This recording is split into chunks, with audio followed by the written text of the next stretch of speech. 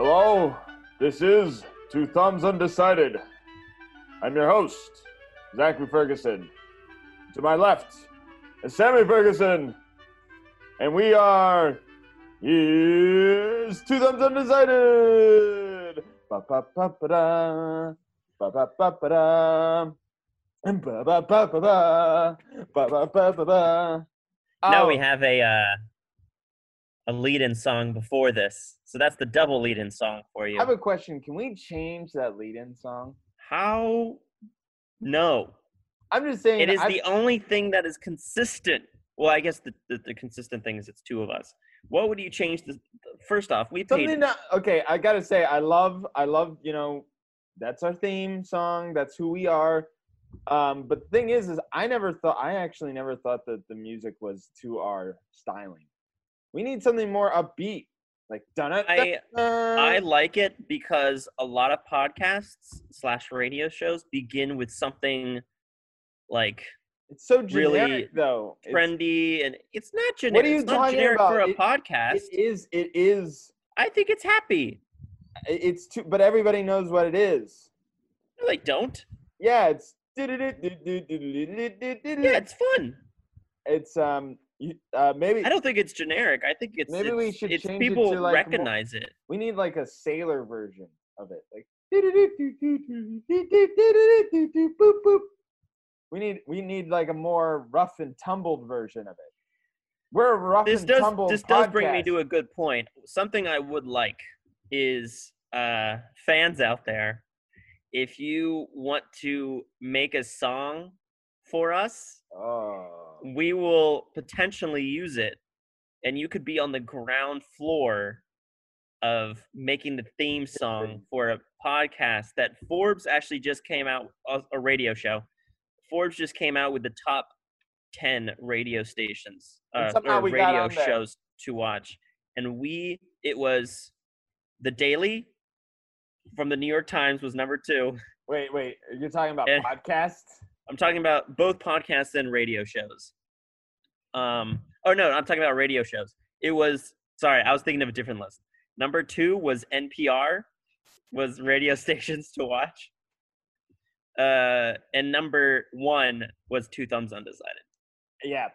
Well, I guess NPR is... I think they kind of fucked up that list because NPR is the station. It's not a show. But isn't there an NPR podcast? Yeah, but I'm talking about radio shows because we're not a podcast. So, yeah, I love that list. I framed that. I made it. It says, by Sam Ferguson. It's a really nice It's a really nice list. So just to let everybody know about my mental state going into this. So we were supposed to record yesterday at 8:30, but Sam decided to opt out of that to have dinner with his beautiful family. We like to have dinner at 7:30 and... Well, then maybe we should have thought about anyways. So I was all mentally prepared for that, but I had something at 9:30, so we rescheduled it to 9. Now, to my own badness, I stayed up way too late. You know why I was up way too late yesterday? You're playing Borderlands. Well, I was playing Borderlands, but after Borderlands quit, I stayed up till 4 o'clock in the morning. Oh my dill. So you only have had 5 hours of sleep? I think I actually, when I put in my clock, it said 3 hours and 45 minutes.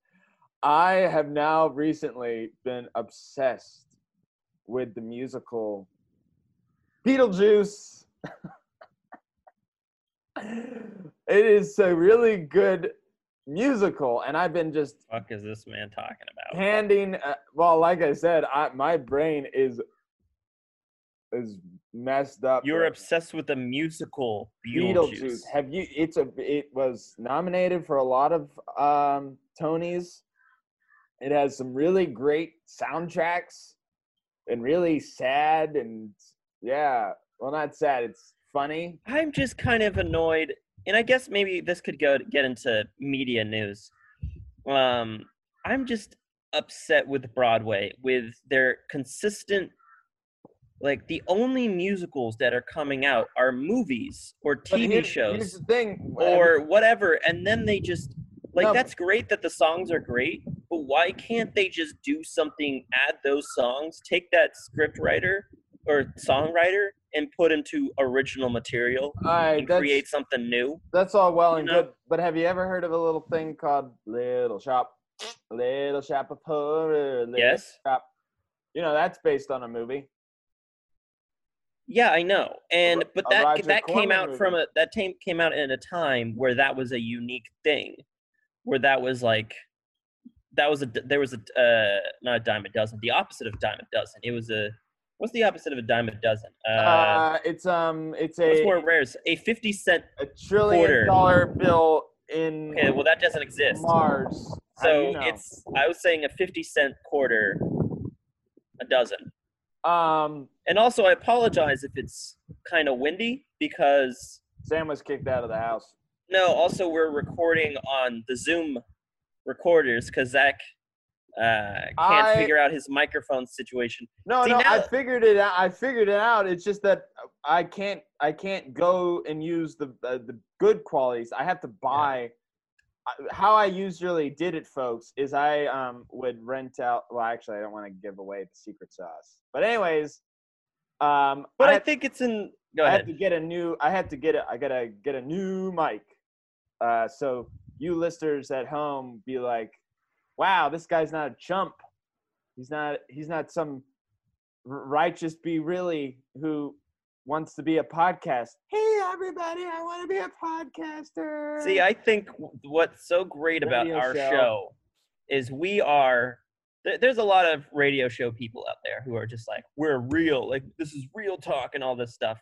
But meanwhile, they've put in like $3,000-$4,000 in their own equipment, and money that the normal people, like that gets them through a month. I bought this mic that I'm using right now, which Zach may or may not include in the final thing. But what I usually have been using for these pre-records, I bought this 7 years ago, maybe 6 years ago. And it's just a Zoom and a boom mic that has been keeping me afloat for the past 6 years. And Zach did not do that, so he has been switching mics like so the audio quality is not consistent, but hey, we are consistent in our personalities. I don't want to go into why I have to keep mucking around mics, but let's just say once I get a Yeti, which is the mic that I'm gonna get, I'll be so consistent that people call me Old Man McGee who eats his prune juice on a Friday. Which, speaking of Fridays, next Friday we will be recording our 100th episode.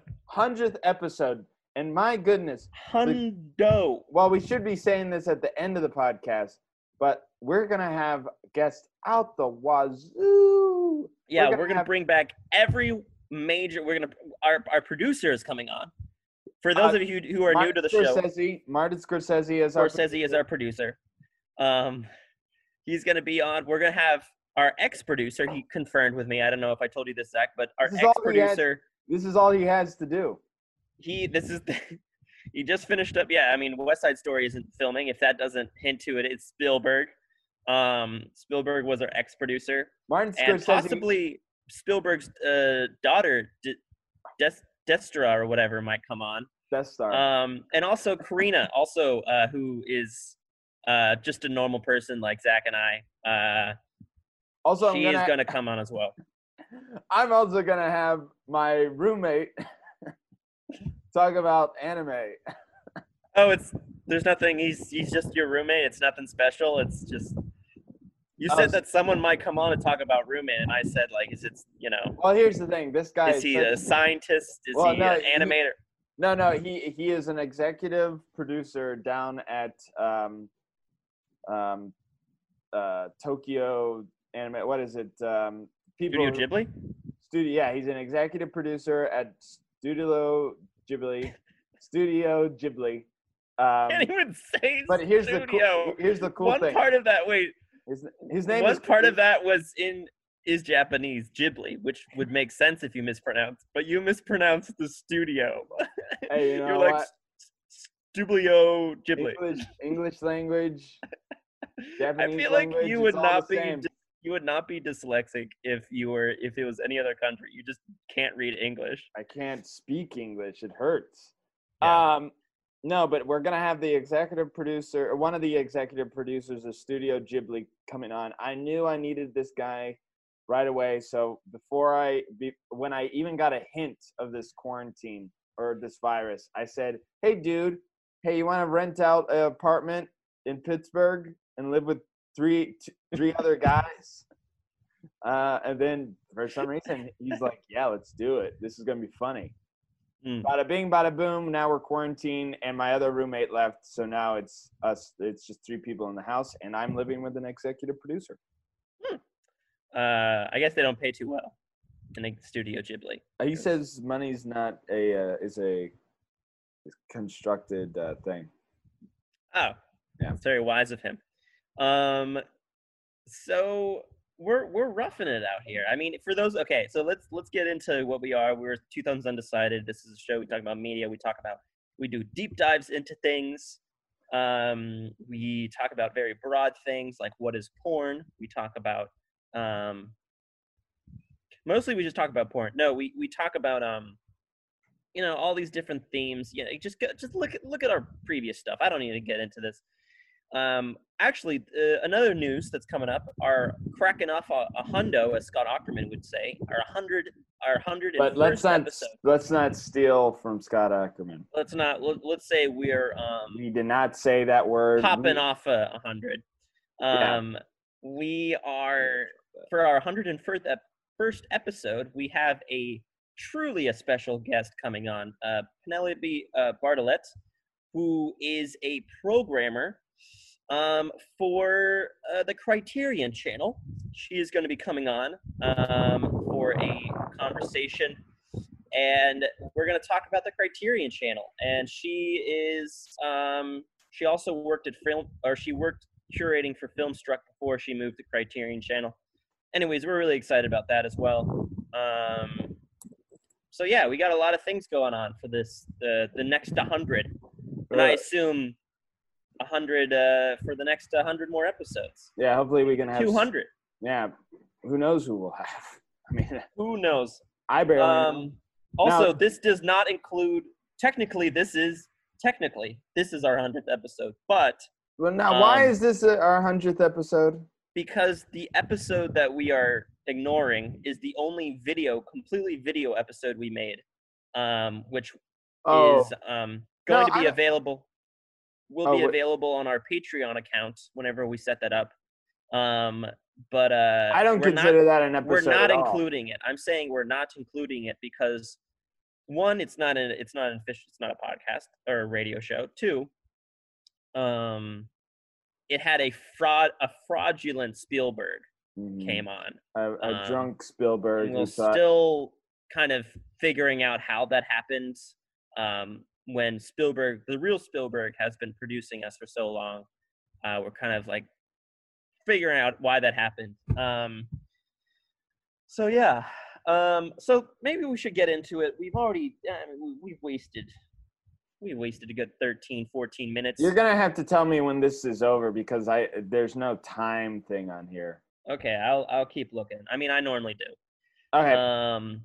So here's the bizzle. Bizzle. Should I talk about film news? Yeah, get into film news. I got a little film news because things are still happening in this quarantine time we call Cornico. Cornico. That's pretty good. Cornico. It's like Quantico, but it's Cornico. All right, cool beans. By the way, after this podcast is done, I'm going back straight to listening to Beetlejuice, the musical. First, I'm probably gonna throw up because of how sleepy I am. Anyway, and I don't even want coffee because I want to go back to sleep after this. So I'm in pain. Anyway, let's keep going. So Beetlejuice. No. Martin Scorsese is asking money from different big groups to produce his new movie. Have you seen this, Our Sam? producer. I saw a headline. I did not. All I know is he's racked up like $200 million. I feel For so his- sorry for the man that after so many years of excellent movie making, he still has to ask for money. I mean, that's true cinema right there. I mean, he's asking Netflix, Hulu, he's asking Apple and or Netflix for money to produce his next movie, which is called Killers of the Flower Moon. And I'm like, he has to, you know what he's basically doing? He probably has to go to some young executive, somebody who's like 40 years younger than him, asking for money. Mm-hmm. Hello. Oh, I'm sorry. I don't want to do a Martin Scorsese impersonation I'm because trying to see. This doesn't give it to me. But what the beer? he's making. He already is getting. But the thing is like he's getting a shit ton of money. Like he's already racked up like $200 million. Well, I think he needs $200 million. Well, does he really need 200 million? Does he? You know what, Sam? I think you know where most of that money is going. It's going to DiCaprio's pocket. Like he's only getting like DiCaprio worked his life to be this kind of high quality actor. Come on, man. I'm gonna ask for money. Hey, and you know what? He's DiCaprio. I mean, I guess he'd make his face alone would bring that much money back, but it's just the fact that some of these actors are getting paid way too much money for movies. Like, I mean, I don't have the numbers in front of me, but he's probably making like $50,000. Like half of this budget is just going into big stars' pocket. If you're telling me that you become a huge celebrity, you're not gonna ask for a high thing. You would be like, I worked for this. Oh no, I would ask for a high thing. Yeah, I wouldn't ask for half the budget. Yeah, but I wouldn't ask for how do you know that maybe Leo's going on $1,000 for the whole thing? Oh, he is. He's not going on $1,000. I don't have the money. I don't have the numbers. I would not be surprised if because most of the money these days for big Hollywood films are going to two things. One, CGI, which is split up amongst thousands of people, thousands and thousands of, maybe just thousands of people, but it's split up a lot. And 2 or 3 big actors, which is split amongst 3 people.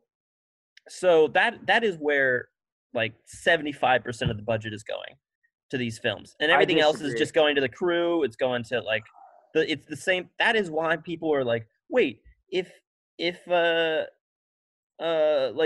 like how are things so expensive nowadays? If you don't have to fly to location, you can just shoot on a green screen. Like, how are things so expensive?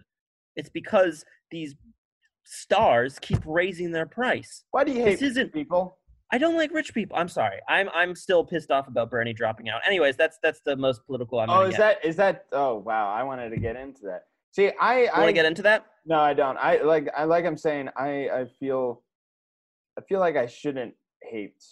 I shouldn't just hate, you know? True. Anyways, I don't want to get into this. So and that's also what makes us special. Is we don't get political. Well, we got political a few times over the last. Well, it's more just anti-Trump, which I don't think is political. I think that's just moral. Yeah, that's just common sense. Yeah, it's common sense written by Thomas Paine. He would be flipping out now if he lived in this time. He would be like, "Excuse me, what the heck? Did you not?" Yeah, he would be like, "I can't have slaves. What's going on?" Oh, that's. Do you think he didn't think that was like? I actually don't know if he had slaves or not, but I would hope that he would realize it's common sense not to own other humans. I don't know. There's a lot of things that you think would be common sense. It would be great if Thomas Paine literally was the ultimate greatest human because he realized he used common sense for everything. True. But common sense is relative, you know? I mean, common sense is like, I feel like it's different century to century. Like the common sense of the 1800s was I don't know, the gold rush, I guess, was common sense, and that, it killed a lot of people. I think Get bit by common rattlesnakes. common sense can also be attributed to luck because you got like, oh, it's common sense that I should go out to California and strike for gold. Well, in reality, It's pronounced California. California way. Yeah. Now, I would like to take this conversation to California and talk about our topic, which I've Yeah, like discussed. we started this episode. Like I think this was one of a pretty good start to our episode, if I may be so bold. Are you serious? Because sometimes, here's the thing. I come into this real, Sam. You come into this real. Angry? Well, no. You come into this actually, like, folks, we will have heated debates before this, or like yelling at each other, like really getting into each other. And then once this thing turns on, we're like, hi, everybody, how's it going? We have a video that's coming out, and it's a little eccentric on like how Sam and I processed the day, but in a very serious, it almost, honestly, I think that video is very much how it gets. We should redo that video and make it us just yelling at each other. Well, and then starting. There's about 30 minutes of us trying to figure out the audio. Yeah. Every freaking time. Yeah, because of this mic situation. Anyway, so it's a good opening. Much like a lot of openings in movies. There's a lot of movie openings. Did you not see that that's where I was going? See, I was doing my own transition saying, like, speaking of California way, we should travel to Hollywood, which is where most of the openings are. Yours is more. Yeah, that was a stupid transition. Yours is much more streamlined.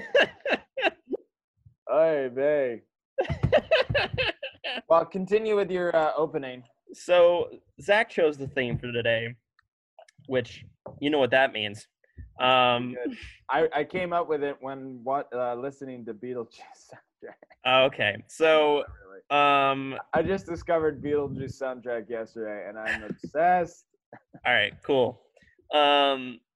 So you know what I'm getting? Sorry, talking about things that I just gotten into. You know what I've just gotten into? I've gotten into The Who. Oh yeah, I've been seeing that on your Spotify. I keep listening to A Quick One While They're Away over and over again. And I had no idea that Keith Moon was that nuts, which I guess most people probably know. Anyways. He, like, smashes the drums. Yes, I think this topic is very dear to my heart because I love when a movie opens up well, it opens up well. Now, and I think a lot of these, what makes a great movie opening? It catches your attention right away, or like it tells you who the characters are. It feels like its own thing, like its own chapter. Mm-hmm. You can be like, hey, remember the opening to this? I mean, right off the bat, I actually wouldn't consider this part of what, I guess you could. Like, a lot of the reason why Star Wars has a cult following, and I'm saying cult by saying, like, basically the world is in on this. Yeah, I guess. It's not even a cult anymore. Now it's a religion, if you consider it in that way. The reason why so many people love it is that opening scene really blew people's mind. Like the whole structure of like, oh, this tiny little ship, and then, oh my goodness, this huge giant ship. Oh my goodness, it's 1977. I've never seen this before in my entire freaking life. So I'm going to give money to this forever.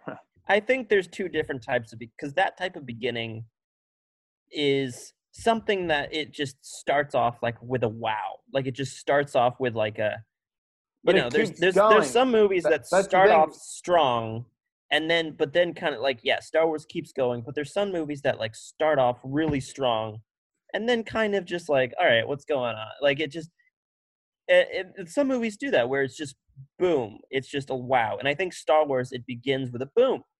Yeah, but then there are other movies that you could say, I don't remember the opening, but the movie Black Hole, I remember being very bored with as a child. I'm like, ugh, this is I don't just even know what nothing that but. is. It stars our good friend, not really good friend, but the guy who plays Psycho, Anthony Hopkins. No, I mean Anthony Perkins. Anthony Perkins. That's the actor. Norman Bates. Anthony Perkins is in Black Hole. It's a Disney movie about a bunch of people who are trying to go into a black hole. And it's really boring because I remember it being boring because it was just a lot of like, blah, blah, blah. Like, oh, there's a robot who's trying to hurt us. Oh, blah, blah, blah. That's a black hole. But for instance, I think there are. I don't know if this is a good example. I think this is a bad example, actually. Now that I'm thinking about it, I'm trying to think of a movie that like starts off really great, and then like turns to shit real quick. But it like the beginning is really good. But a lot of those types of movies start off strong, and Well, you could say comedies tend to do that a lot. Like you can like they. Here's a good example: Dumb and Dumber 2. That Dumb and Dumber. That started off really bad. I hated. No, it started off funny. I thought the first part was funny. Are you talking about with him going to the like retirement home? And I thought that was funny. It got dumb when you realize it was all a joke. I thought that joke was kind of funny compared to the rest of the movie. That joke was kind of funny. There's only one funny scene in that movie for me, and it's when the guy gets hit by a train. Anyways, so there's that type of opening, which is an opening that just is. It's just like it's an opening that immediately grabs your attention and draws you in. Like for instance, I think Her, like the opening to Her, where it's just his face and him just trying to like smile. It's like him just thinking about something and like contemplating something, and it's just like this close up on his face. That is a great movie opening because it's something that's kind of detached from the rest of the movie though.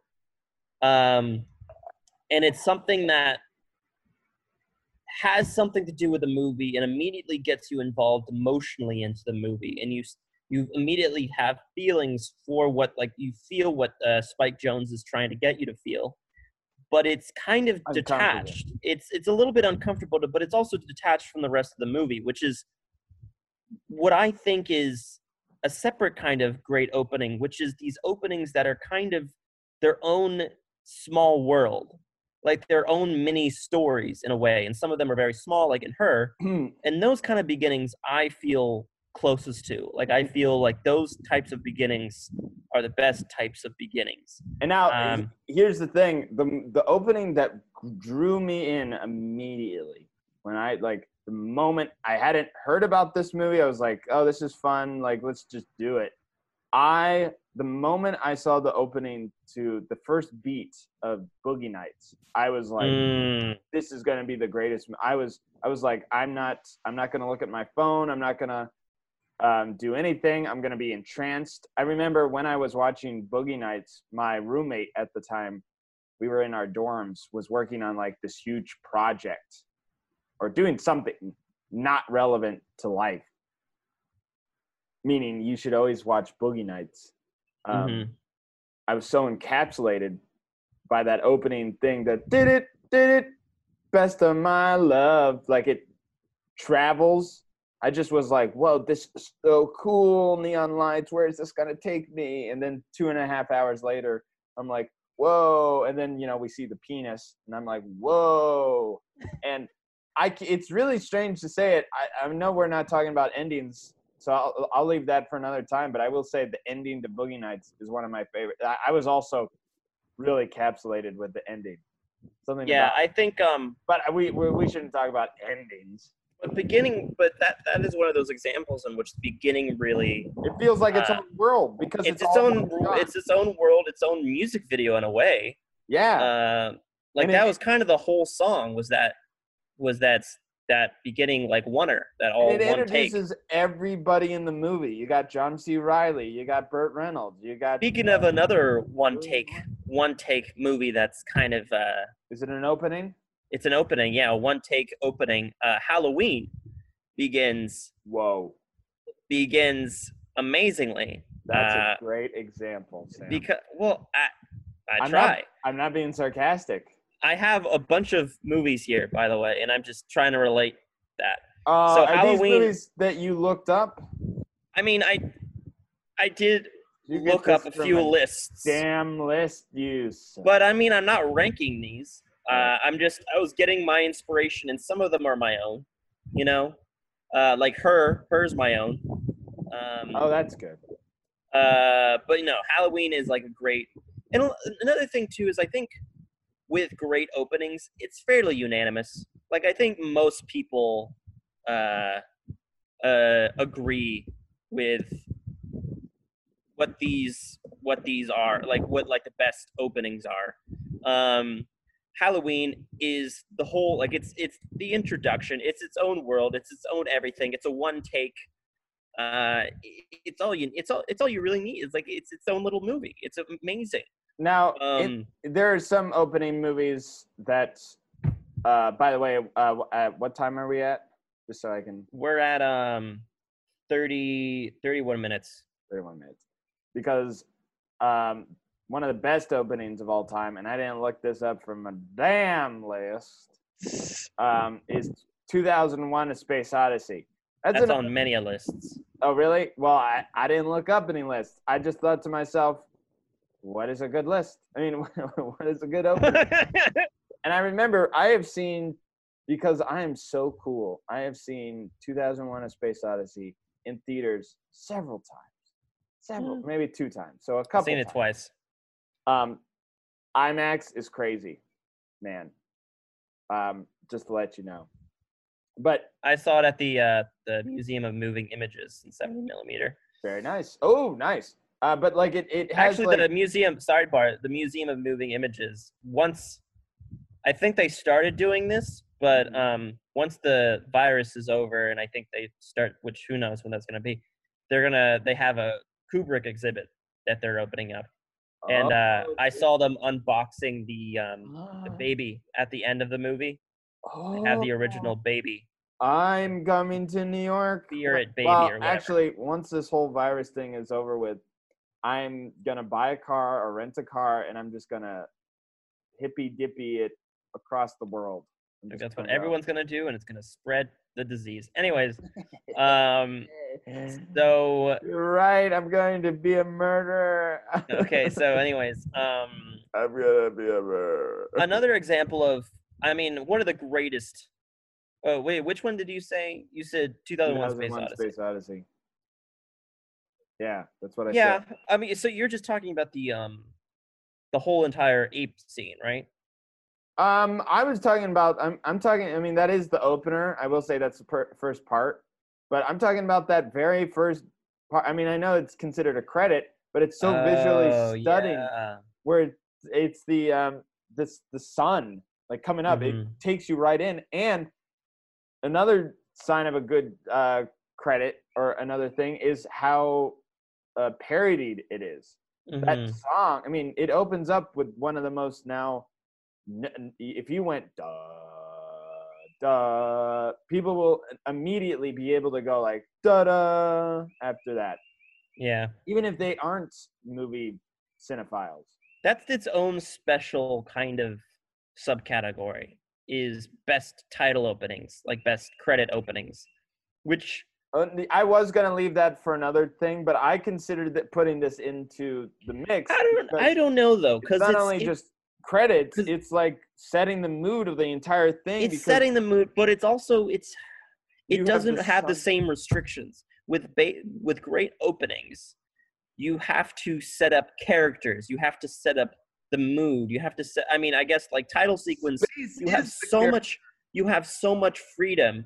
You don't have to set up anything. You don't have to set up any characters. You don't have to set up any plot points. You don't have to set up anything. All you have to do is just do an interesting way that kind of goes with the mood of the movie. Like we can just that is so many, because then you could get into Catch Me If You Can. That is a great, that's classic title opening. We don't want to talk about credits, but I mean, I know that the title and the whatever, it is technically the opening credits, but I think it's a scene all to itself because things are happening in the like plot is happening. like this, what is happening in the story is the sun is rising upon the earth or upon the moon. Nah, I wouldn't. I would. The Actually, I what is did that? put in one thing. I did put in one thing that I thought was a great title opening. Mean Streets, I think, has a great title sequence. Yeah, Uh, we'll talk about title sequences another but time. I think this is kind of a gray area because it does show the characters and it does kind of introduce their characters a little bit. And it does it in a very unique way. But yes, maybe we should do a separate title sequence. Now, Anyways, all right. another movie that I think is a great, I think it's not the most classic, but it's an opening which is the oneer of all oneers, the oneer openings of all oneer openings, and that is Touch of Evil.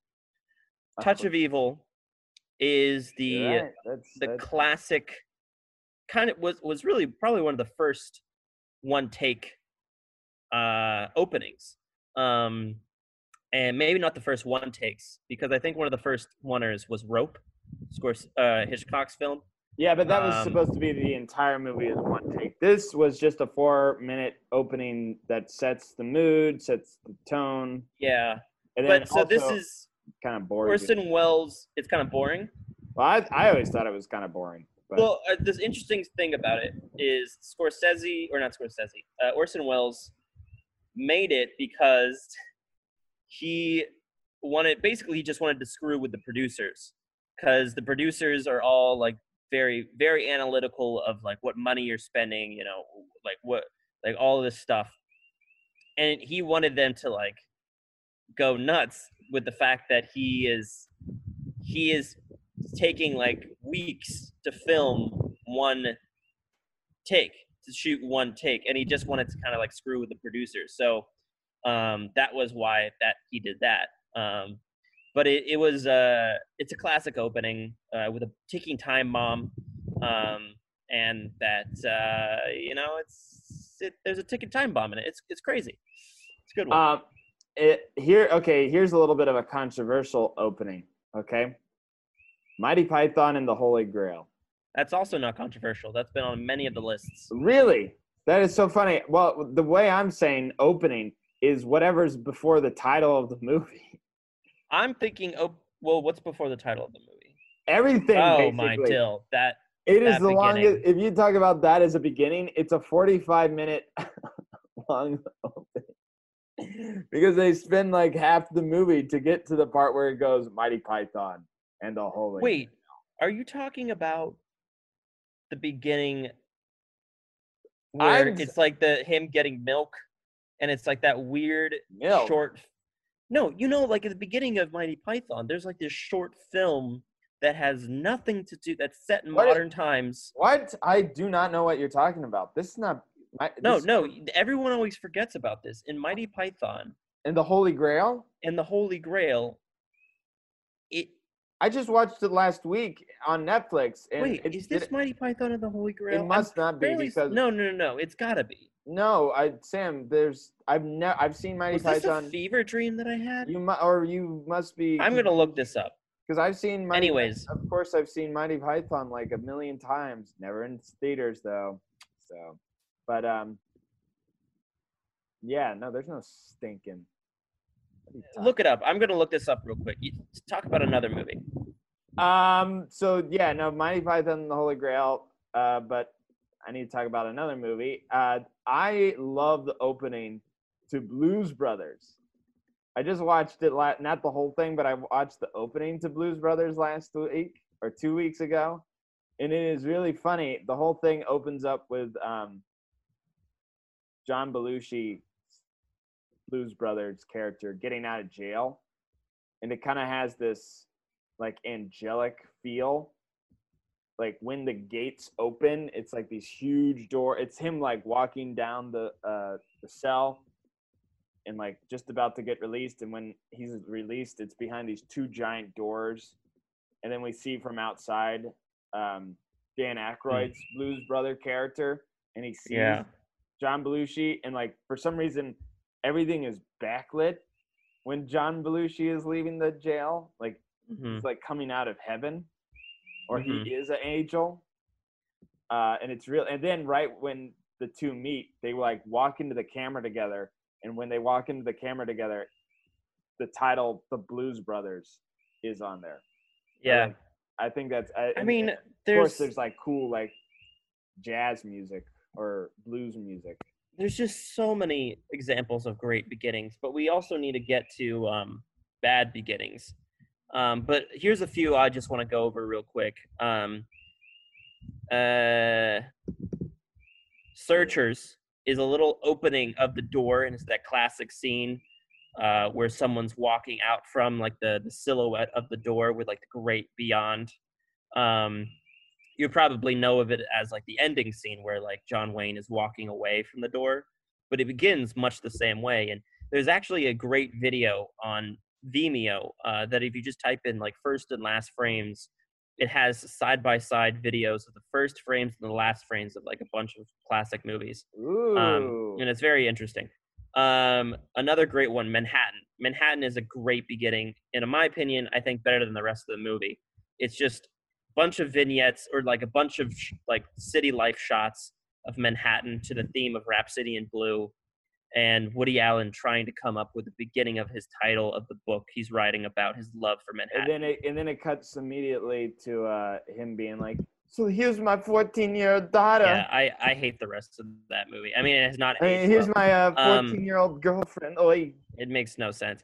Oi, And then Inglourious Bastards, I think, is one of the best beginnings to a Scorsese, or for a Tarantino film at least. I was immediate. It starts off kind of smooth, kind of funny, and gets serious real quick. It's a great written dialogue beginning scene. Inglourious Bastards, I think it is my favorite Tarantino. Up. Now, I mean, we can't talk without talking about Up. Like Up is like the best beginning of any Pixar film. Because it's literally a whole story of like a romance film, all in like within 5-6 minutes. And it's so beautiful, and everyone loves Up. I think it's better than the rest of the movie. Again, I think it's an instance in where the beginning begins, and that's the best part of the movie. Yeah, that's like the story itself. Now let's get into some bad ones, because I have a few. I'm trying to think, but basically any of those stupid, like I got one right off the bat. The second Twilight movie, Twilight Eclipse. I didn't even know there's a second one. No, there's 4 of them. I remember there's 4 Twilight movies. Oh, within like the mini, like the. Not the minute. It's Twilight. It's Twilight. Oh, sorry. Eclipse. I was thinking of Twilight Zone. Oh, I got it. Yeah. The opening to Twilight Eclipse, I think, is the second one. Cool. But it's so horrible because I remember it opens with basically Stella or Bella being broken up with her boyfriend, the vampire, and I remember just like she's just screaming up in her room, and I'm like. And you see the dad, and I'm just thinking, like, they try to make it seem like the dad's like, oh, she's in pain. But in reality, it's like, oh, my goodness, will she shut up? Like, get over it. There's a whole bunch of other boys out in this place, and you chose the one guy who looks like so, like, dumb. Yeah. So I hate that opening because it opens with basically her screaming and like crying over. I'm gonna say some controversial ones because first off, I think the beginning of Casino I don't like the movie in general, which some people are just like it's like one of his most mature films, blah blah blah. Which I disagree. I think Irishman was great, but I also think it was most mature.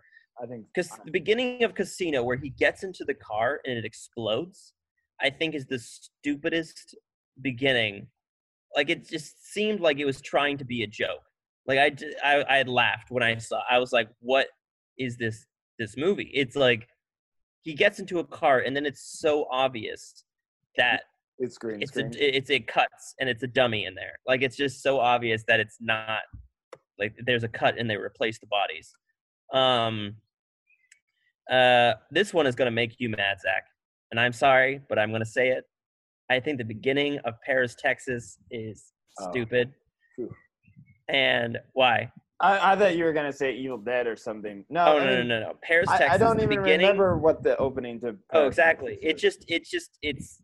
It's a bunch of shots of like the Wild West, or not the Wild West, of like the middle of the desert in Colorado or some shit. I don't know, or I guess Texas.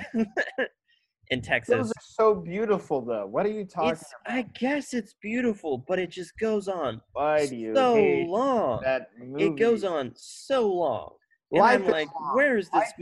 Life That is long. whole movie was way too. That movie should have been 5 minutes. So much longer. Anyways, another horrible beginning is there's so many. A lot of movies from the 50s honestly start off really boring. Um, like for instance, I was thinking the movie Birds is really bad. I've never seen that movie. Well, the whole movie, I think it's the birds only go crazy in like the last 40 minutes of the film. The first hour, I'd say, is like some weird love story that's like I really do not care about. And it just goes on and on and on. It's like it's just so I think a lot of movies from the 50s especially, they Really just trying to did think not, about. Yeah, because they didn't have to capture an audience. Like I think like in the 50s and 40s, like films just you go to the films and it's crazy you're watching a film. Like it's like, wow, we're watching a film. Like and you already have the audience. But once TV started coming in and started competing with movies, I think they had to do more to like capture the audience. Because people had, they could leave and go and watch a movie at home if they wanted to. well, Um, I'm trying to think of a bad. I mean, I I agree. have Like so many in more. Cloverfield. what This was from a list. I thought. Are you talking about like list of bad openings? Yes, that's what we've been talking about. But they said Cloverfield has a bad opening. I Yeah, think because Clover. it has like this weird, how it's shot on like the video. Yes. It has like this weird. It begins with like this weird party scene where it's like shot on VHS, and it's like him partying with this girl, and then he's back at the girl's apartment, and it's him like just recording everything, and it really has nothing to do with the rest of the movie. It's just They're setting the thing. They're setting the. no, no. It was stupid. I didn't Also, like that part. what link are you looking at? I typed I in just a worst. few of them. I compiled a bunch of them. I mean, a lot of these movies are, I was trying to pick movies that I think the rest of the movies are great. Like Casino, I think it's at least a good movie. I don't Does know if it's, Avatar have a bad opening? I don't know. But I I'm didn't trying to I didn't think. see it. You have seen. I was there with you. No, I haven't seen that. I haven't. Well, okay. I don't remember it being bad opening. Um, but a lot of these movies, like it's easy to pick a bad opening if it's a bad movie. Um, but I'm trying to pick movies that have just slow, and most of it's just like very slow beginnings, that are just not interesting whatsoever. Um, the Conversation, for instance. Oh no, never mind. I take that back.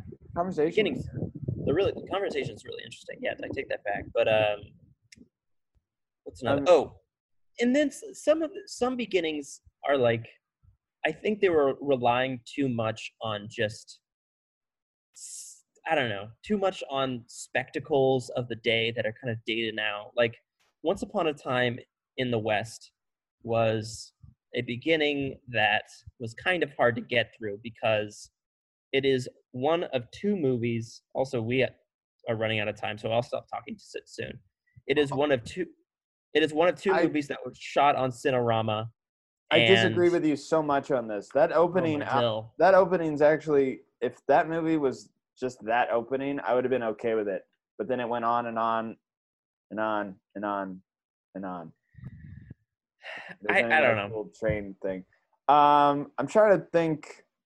I mean, I'm doing the generic stuff. Any of those spoof movies, like the scary movies, tend to have really, or at least the later ones had horrible. Which honestly, I don't know how people could make those movies. Okay, so but what makes a bad beginning? What makes a bad beginning is if things don't land. Usually, if people can't portray the character correctly, or they jump around, like, or they annoy the heck out of you, or in a sequel, they don't even really they lazily recap something, like in Twilight Eclipse, where they're just like, Jake or whatever the vampire's name, he broke up with me, and I felt real bad, and then it just. All right, I'd say mine are movies that seem either very disconnected with the rest of the film. I think that is the worst thing a movie can do. If it seems like you are just trying to do something for shock and awe, and it just feels very detached, and it seems like the beginning should do something to connect you with the rest of the film. And if I can get behind think, your Chicago or your Casino thing. and like, oh yeah, well, Casino is an instance in which it was just stupid. Like it didn't.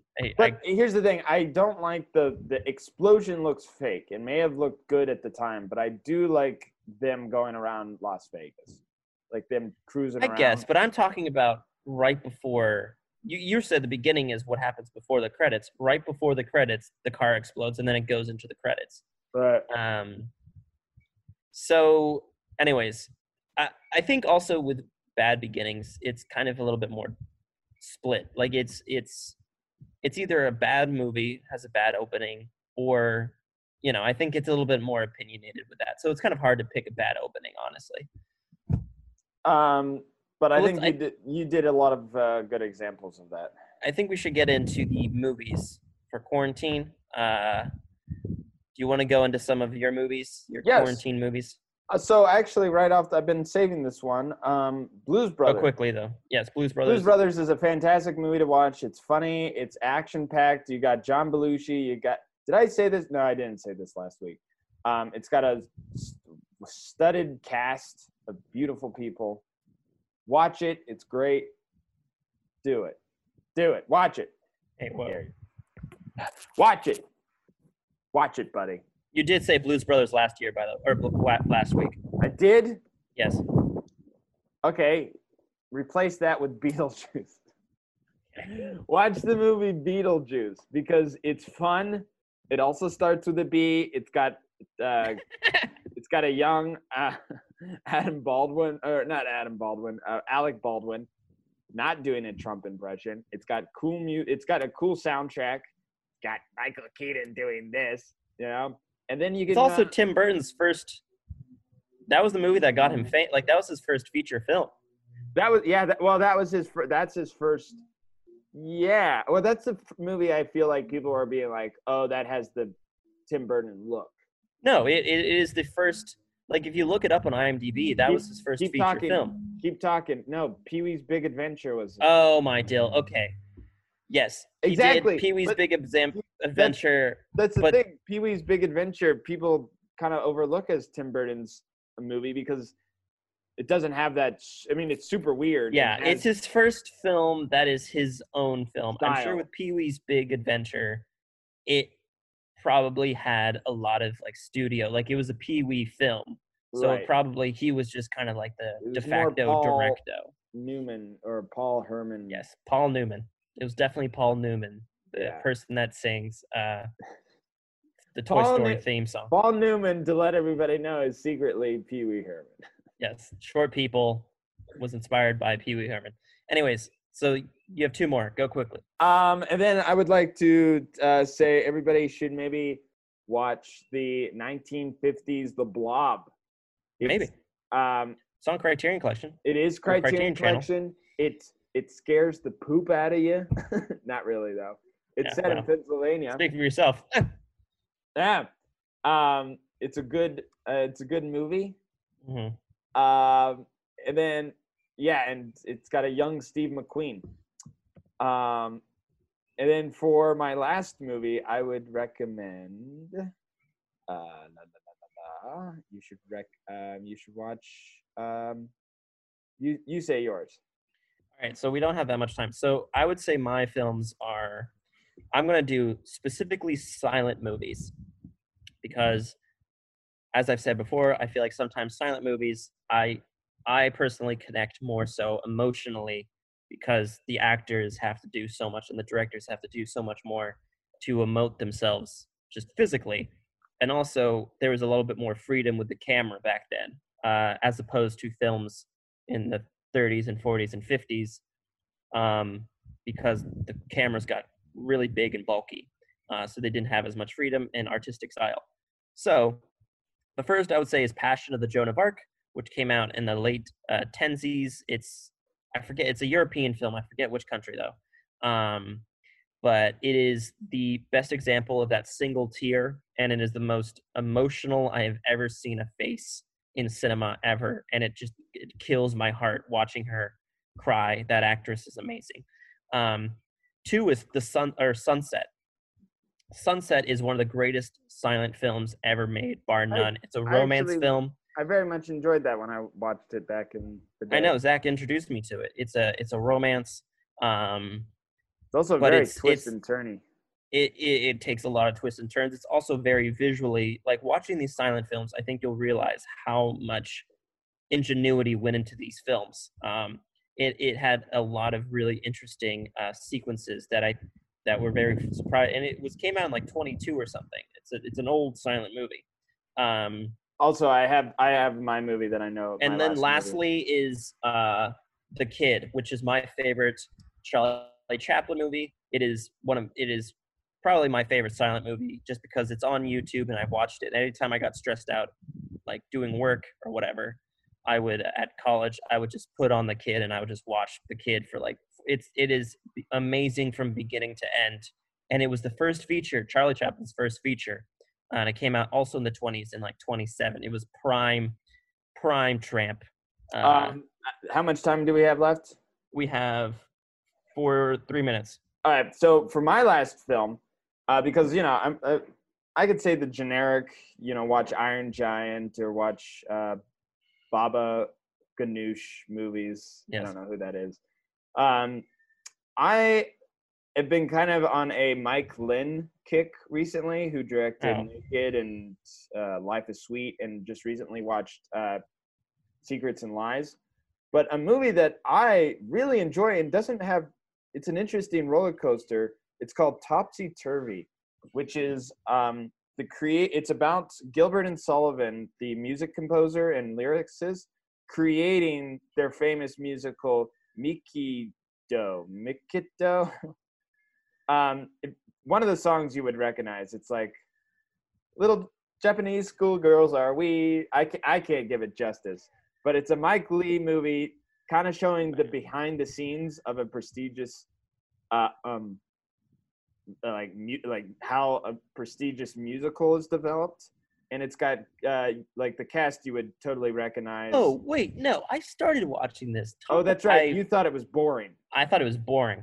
Because I remember you saying Mike Leigh, and I was like, I remember watching a really bad Mike Leigh movie. It's not bad. It's fantastic. And I don't know where you were in your life when you saw this, but I would probably say you were probably depressed and maybe on drugs. I was depressed and I was on drugs. Anyways, so that's it for this episode. Tune in next week for our 100th episode. It's going to be a big one. There will be a video version of this, by the way, folks. There will be a video version. I don't know how much time we have left, but I've been watching. We have not that much time. That's it for this episode. Tune in next week and the week after. Love you all. Godspeed, Spider-Man. I don't really love everybody, but Godspeed, Spider-Man.